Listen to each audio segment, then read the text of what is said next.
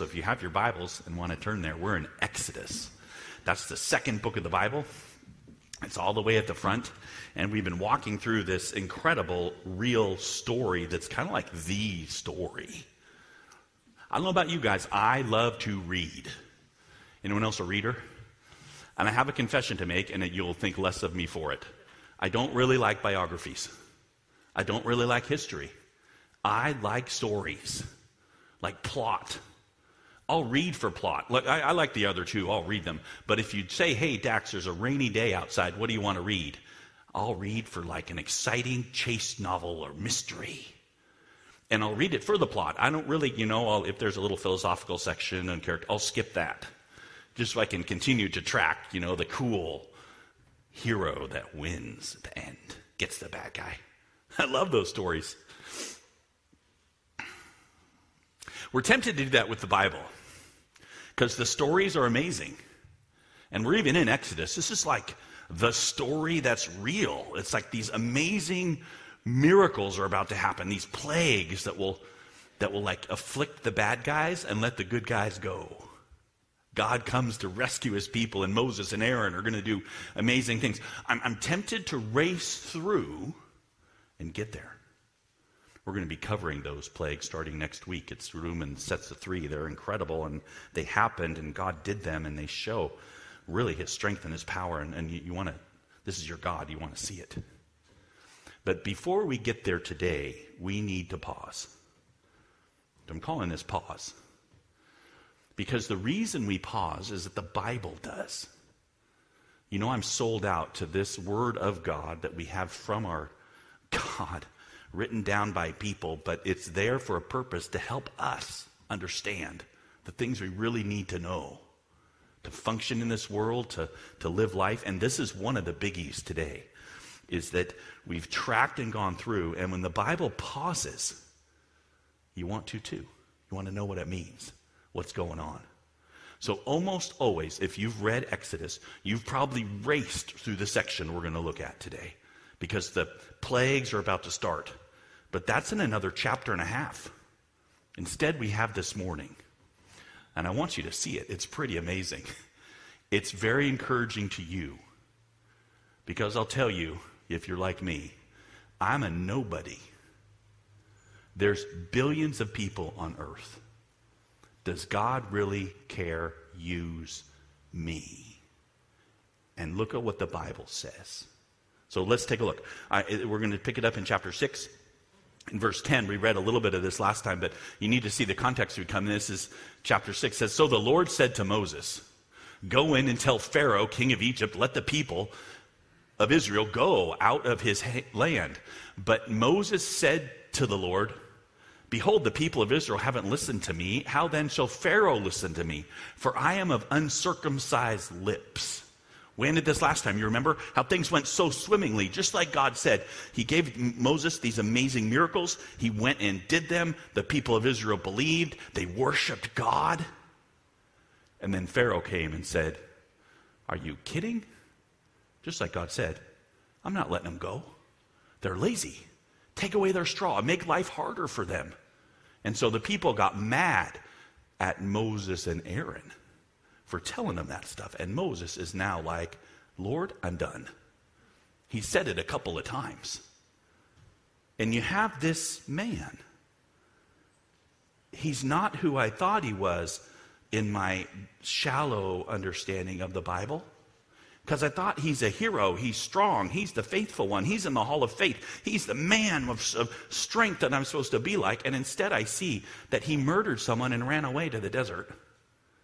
He lived there for 40 years, just kind of living. And then when he's old with a couple kids and married and just living, God grabs him. Says, come. And Moses is like, I don't want to. He doesn't say, oh yeah, I'm really strong, I got this. No, he says, no, I don't really want, I can't speak well. And this uncircumcised lip thing, I'm pretty sure it means that he didn't speak very well. Maybe he had a stutter. Maybe he wouldn't want to listen to him if he started speaking and he would stumble along. Maybe he was afflicted with the uhs. Have you ever seen that? I have a word from God. for you, I'm Moses. Dude, that's not very powerful. And so he had something, we don't know what it was. It's an uncircumcised, I'm not worthy to be speaking for God, and I don't have the life that's speaking for God. I don't have any of that. Right? And so God said to him, this is leading to what we're talking about. But the Lord spoke to Moses and Aaron and gave them a charge about the people of Israel and about Pharaoh, king of Egypt, to bring the people of Israel out of the land of Egypt. Again, you know this. God spoke not just to Moses, but to Aaron. Moses, you don't speak well. Okay, fine. Go get your brother. By the way, his older brother. The guy who could speak well. The guy who had stayed in Egypt and hadn't run away. The guy who was put together. In fact, that's one of the commentators calls him the Teflon kid. Because whenever he does something wrong, he skates. He's going to do a golden calf later, and you don't even hear it. God's mad at Aaron. He made the silly idol. Who is this guy that just seems to do everything right? And he gets a pass, and then so we're going to throw him in there with Aaron. I don't really understand the whole setup, you see. Interesting.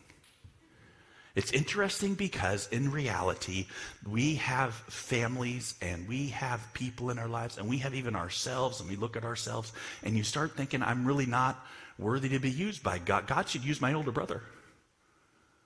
He's got it together.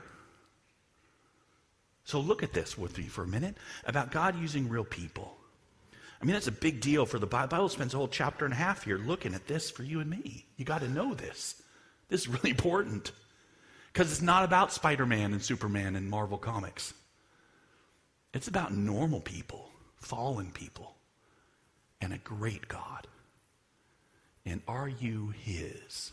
So let's look. This is verse 13. We keep going. Real people.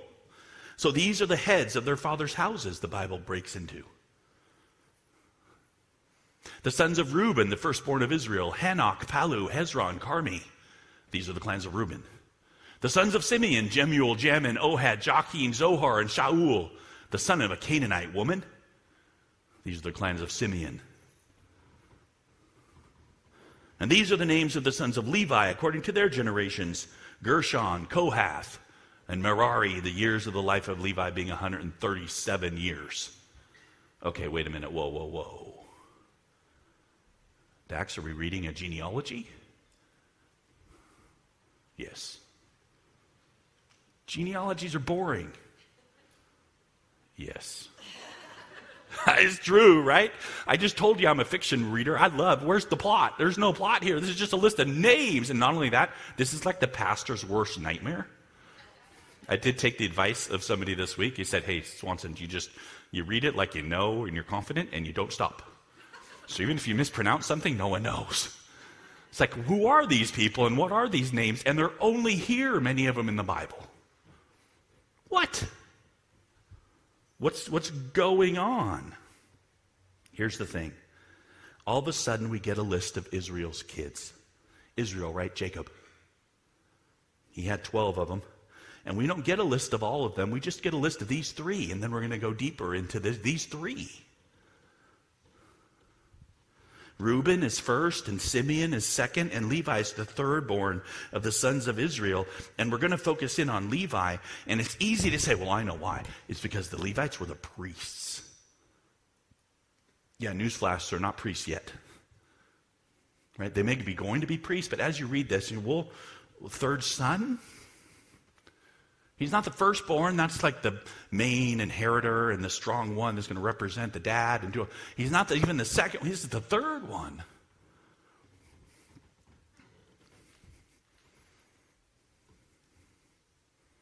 This is about Aaron.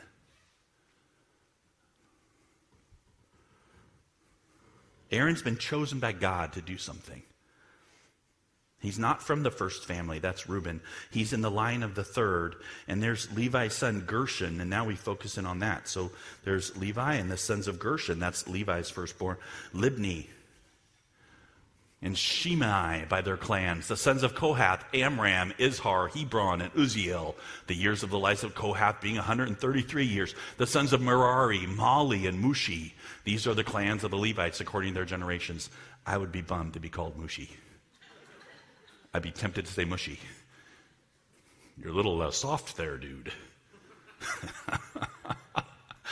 But I still don't understand, right? But I'm starting to see, okay, wait, he took the firstborn of was Gershon, and then the secondborn was Kohath, and the thirdborn is Merari, and he's given him kind of a little bit of a scan of these people, and then he focuses in again on the secondborn. Not the thirdborn, not the firstborn. So again, it's almost random to me. It's like, don't think that you can tell based on your birth order. Your status in society would have been that way, but not to God. We're actually going to pick up one of Kohath's kids. So Amram took, that's the secondborn, right? And the firstborn of the secondborn. So took as his wife Jochebed, his father's sister. And she bore him Aaron and Moses. The years of the life of Amram being 137 years. The sons of Izhar, Korah, Nepheg, and Zichri. The sons of Uzziel, Mishael, Elzaphan, and Sithri. Wait a minute. Now there was a brief mention of a Canaanite woman early on, but this is really the first woman in the genealogy. And I found Aaron, and I found Moses, and Aaron's coming first because he's born before Moses. And wait a minute. That's his claim to fame? His mom married her nephew?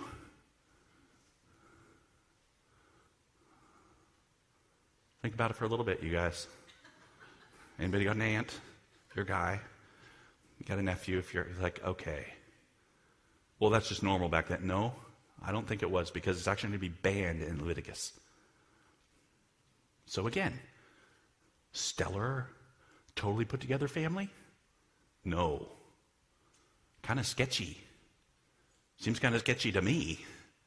My stomach flips just a little bit. I'm sorry if that's you and you married your aunt or whatever, but I'd be a little bit like, ooh. And then you get the sons of Ehar tossed in there. So this is all again, the following Levi's line, but identifying Aaron. Aaron took as his wife Elisheba, the daughter of Amminadab and the sister of Nashon, and she bore him Nadab, Abihu, Eleazar, and Ithamar. Then you got the sons of Korah. That's, again, the next person, Asir, Elkanah, and Apisaph. These are the clans of the Korathites. Now that's cool. It's kind of identifying it's about Aaron because he's got Aaron's wife too. Aaron's wife not from the Levites, but from the clan of Judah. If you trace that ancestry, you can look it up. But that doesn't seem to be the point there. We're also throwing in this other family. Who are they? The sons of Korah.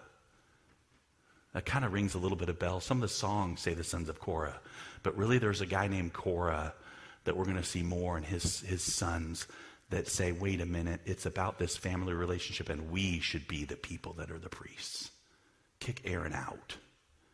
And if we go far enough ahead, you know the earth's going to swallow them. God says no. But this family, it's like real family. It's like, oh yeah, have you heard of my Uncle John? He married my great aunt. The family secret thing is going on, and then you got these other people that are not going to be happy with Aaron, and they're going to fight against him.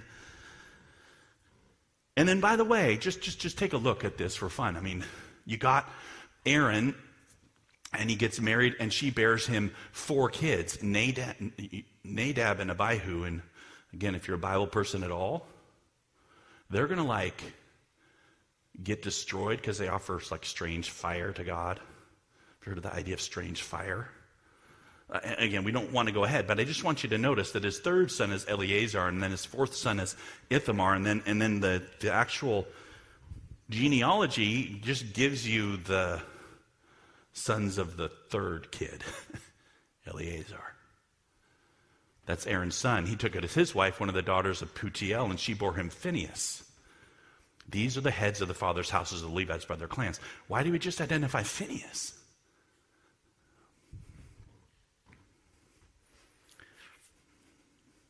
Kind of interesting. I mean, and that's the genealogy we're given. It's not even a complete genealogy. It's sort of like just there. Phinehas. You guys remember Phinehas at all? He was the guy, it's going to be in Numbers, where he takes a sword. I mean, not a sword, a spear. It's important it's a spear. He takes a spear and he shoves it through the stomach of some man who has married a Moabite woman. God doesn't want him to do that. Kills them both. Pins him to the wall. Too bloody. And it's kind of a good thing. His zeal.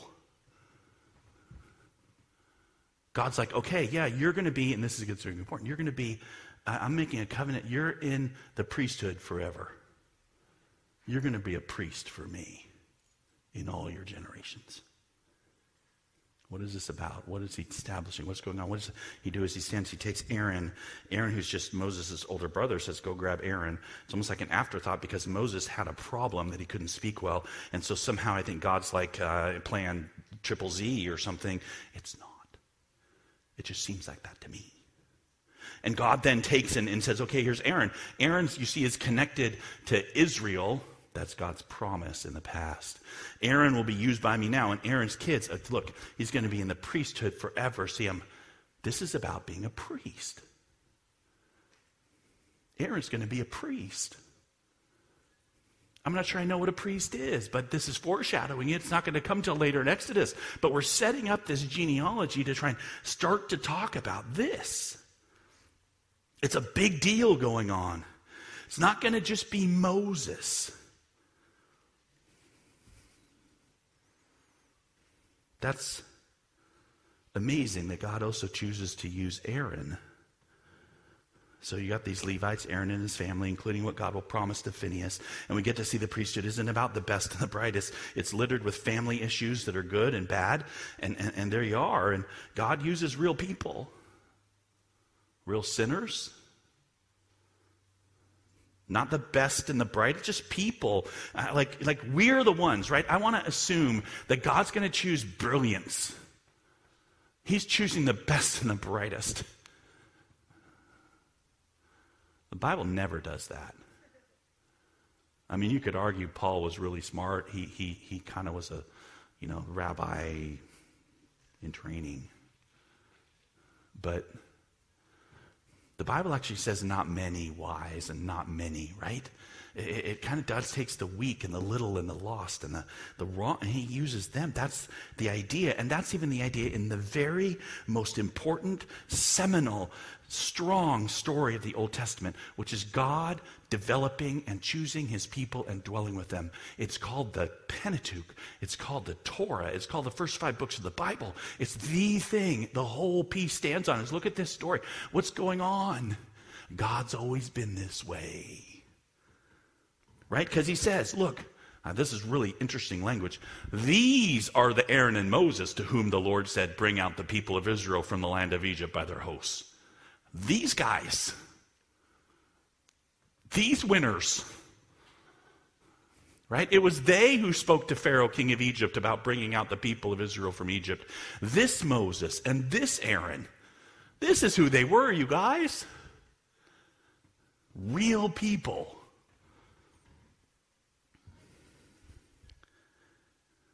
He's going to have kids that are zealous and kids that are terrible sinners. He's normal. And it's framed by this weakness in Moses, right? Because that's what's the whole thing. It's like Moses said, hey, I really, uncircumcised lips, God, I just can't talk, I can't speak. So all this peace and all this genealogy, and this says, on the day when the Lord spoke to Moses in the land of Egypt, the Lord said to Moses, I am the Lord, tell Pharaoh, king of Egypt, all that I say to you. But Moses said to the Lord, behold, I'm of uncircumcised lips. How will Pharaoh listen to me? I think there's something really important for you and I to see, and we're going to get there at the end, so stay with me. But here's the thing I want you to see now. The image is that God was going to use Moses, a single man, to go deliver his people.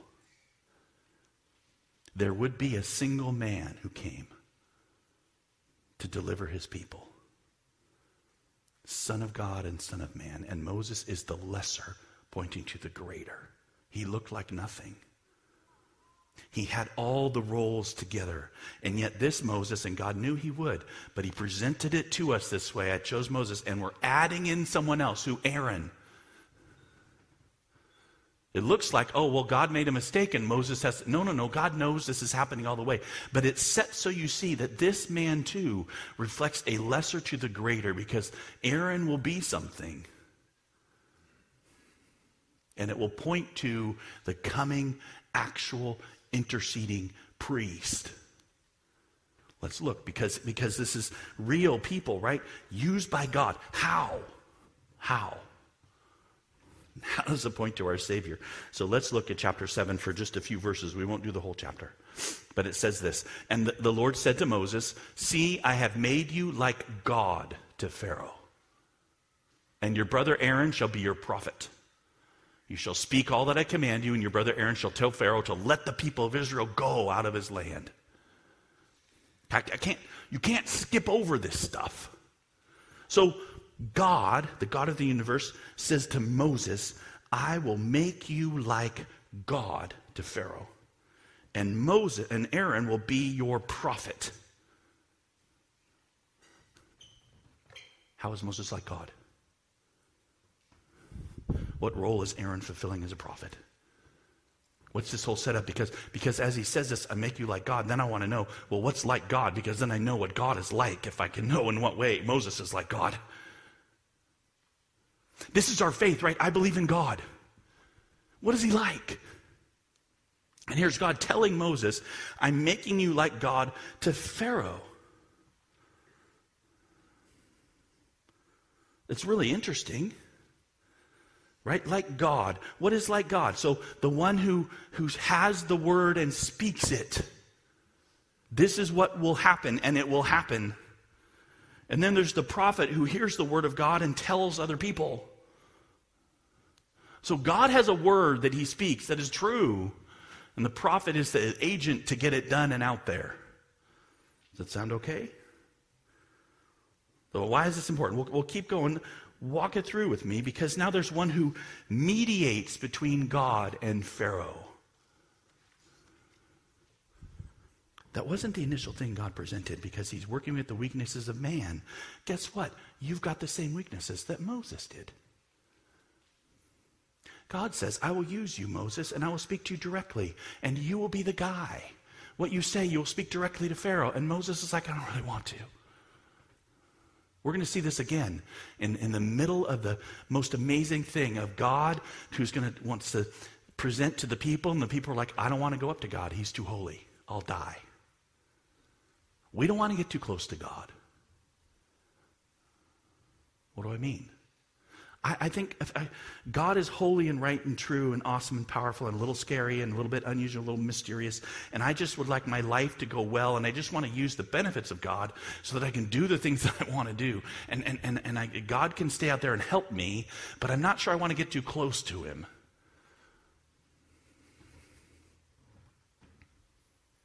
Walk with me on this. We'll figure it out at the end a little bit more. But so here, the Lord said to Moses, "You're going to be like God to Pharaoh, and Aaron's going to be your prophet, and you shall speak all that I command you and your brother Aaron to tell Pharaoh, let the people of Israel out of the land." It says, "But I'm going to harden Pharaoh's heart.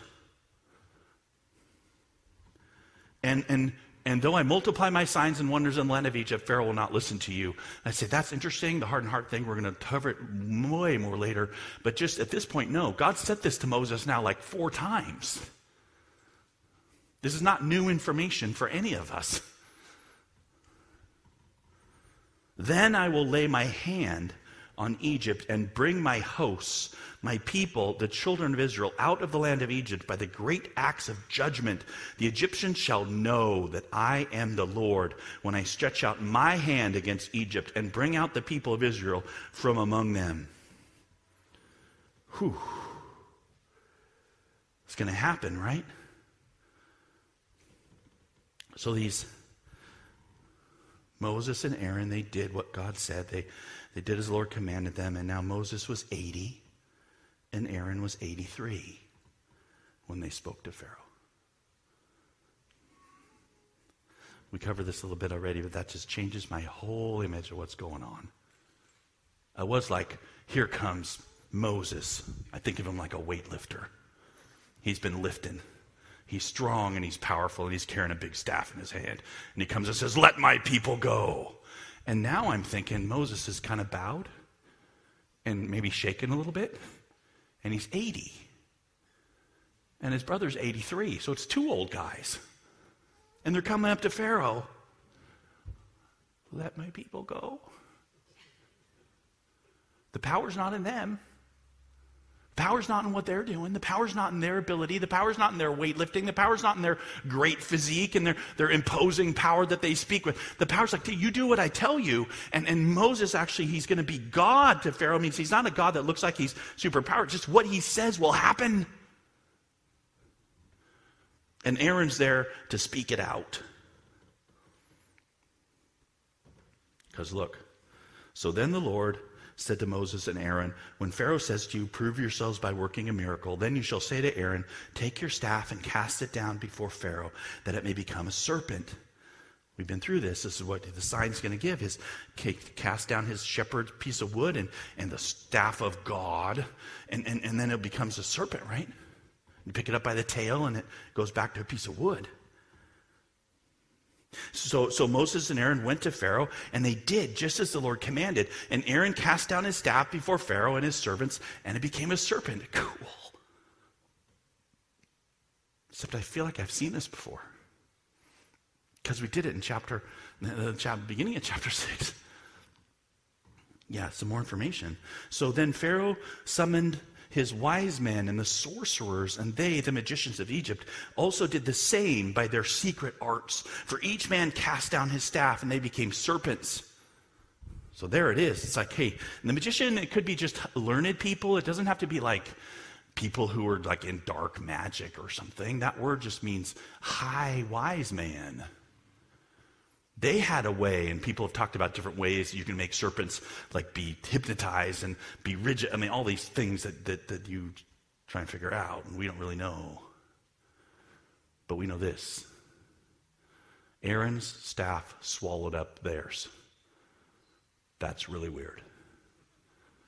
Because it was a piece of wood that got thrown on the ground, and then they figured out a way to make their snakes rigid, and they're over here on the ground, and Aaron's staff went over and swallowed all of theirs.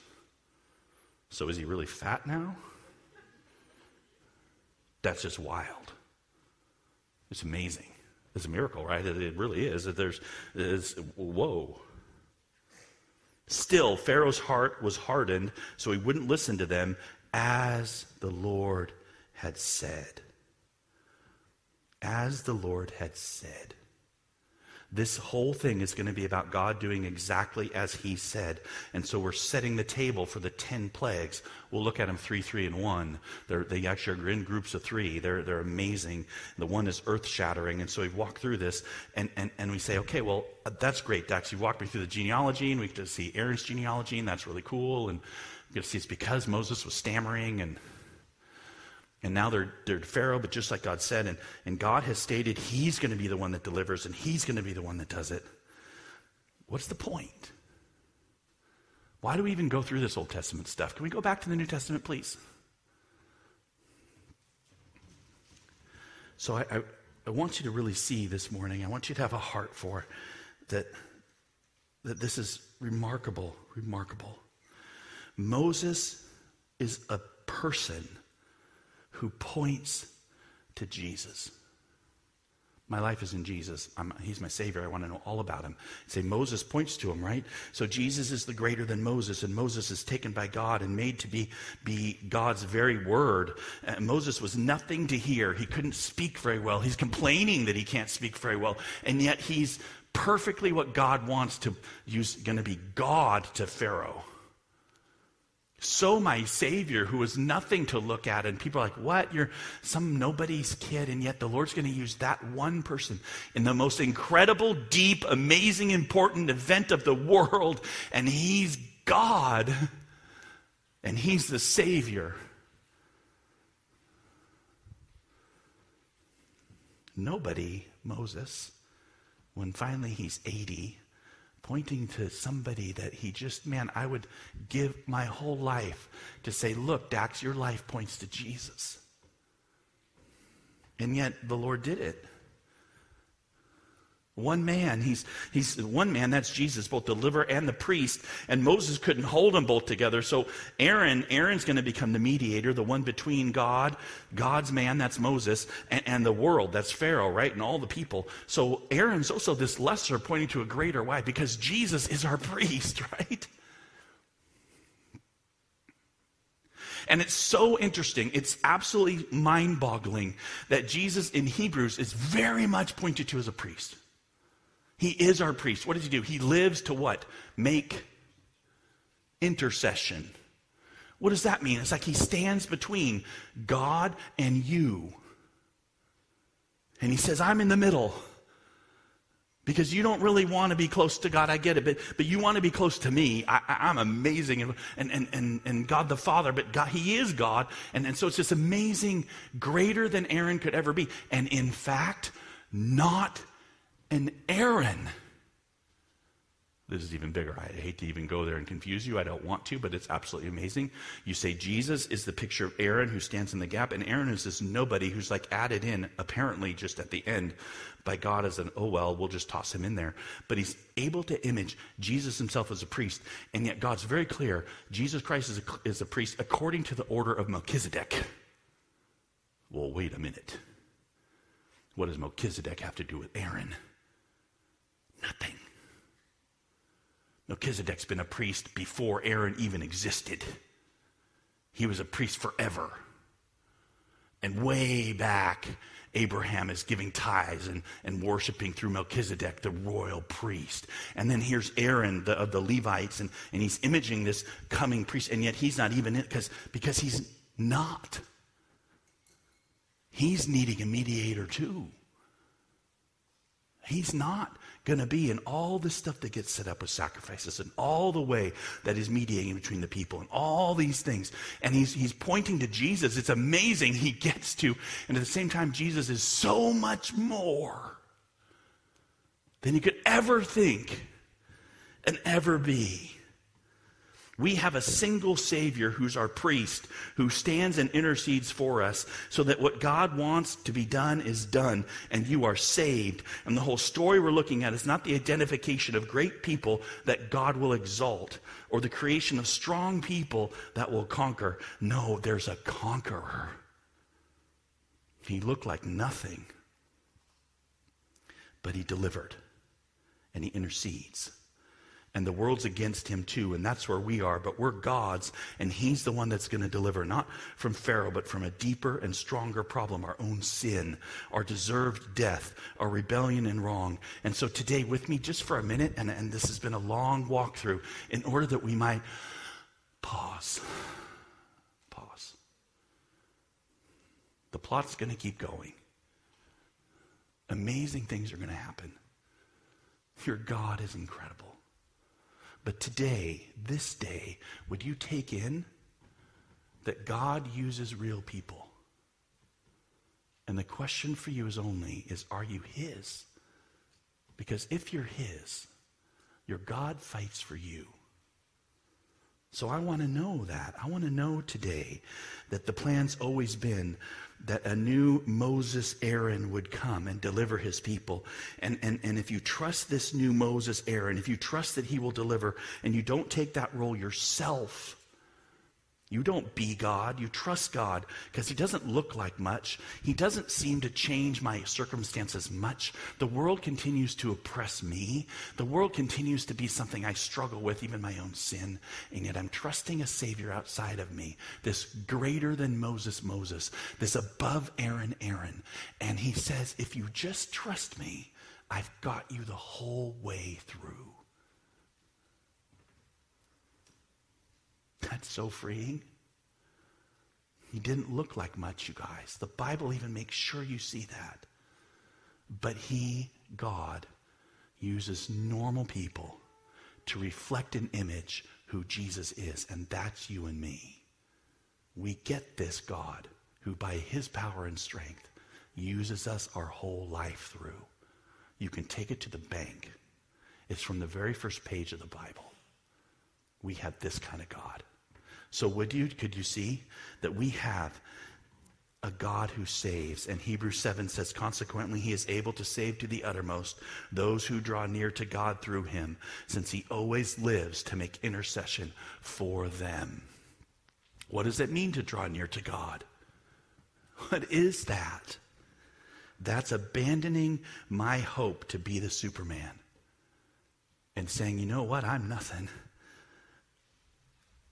but I've got this amazing Savior, Jesus Christ, who died for you. Receive him today. Let's pray.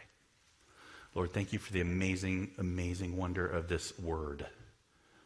Your word that goes out in all the earth, that those who might look to Jesus will live. And Lord, we've put our hope there, not in our eyesight or not in our actions, but in your actions for us. And Lord, please, I pray for our little body and our community, that we might stand fast on this salvation outside of us. We might be those who remind each other of the incredible forgiveness of our sin because of what you've done for us. We receive it, Lord, and we worship, and we thank you. It's in your name we pray. Amen.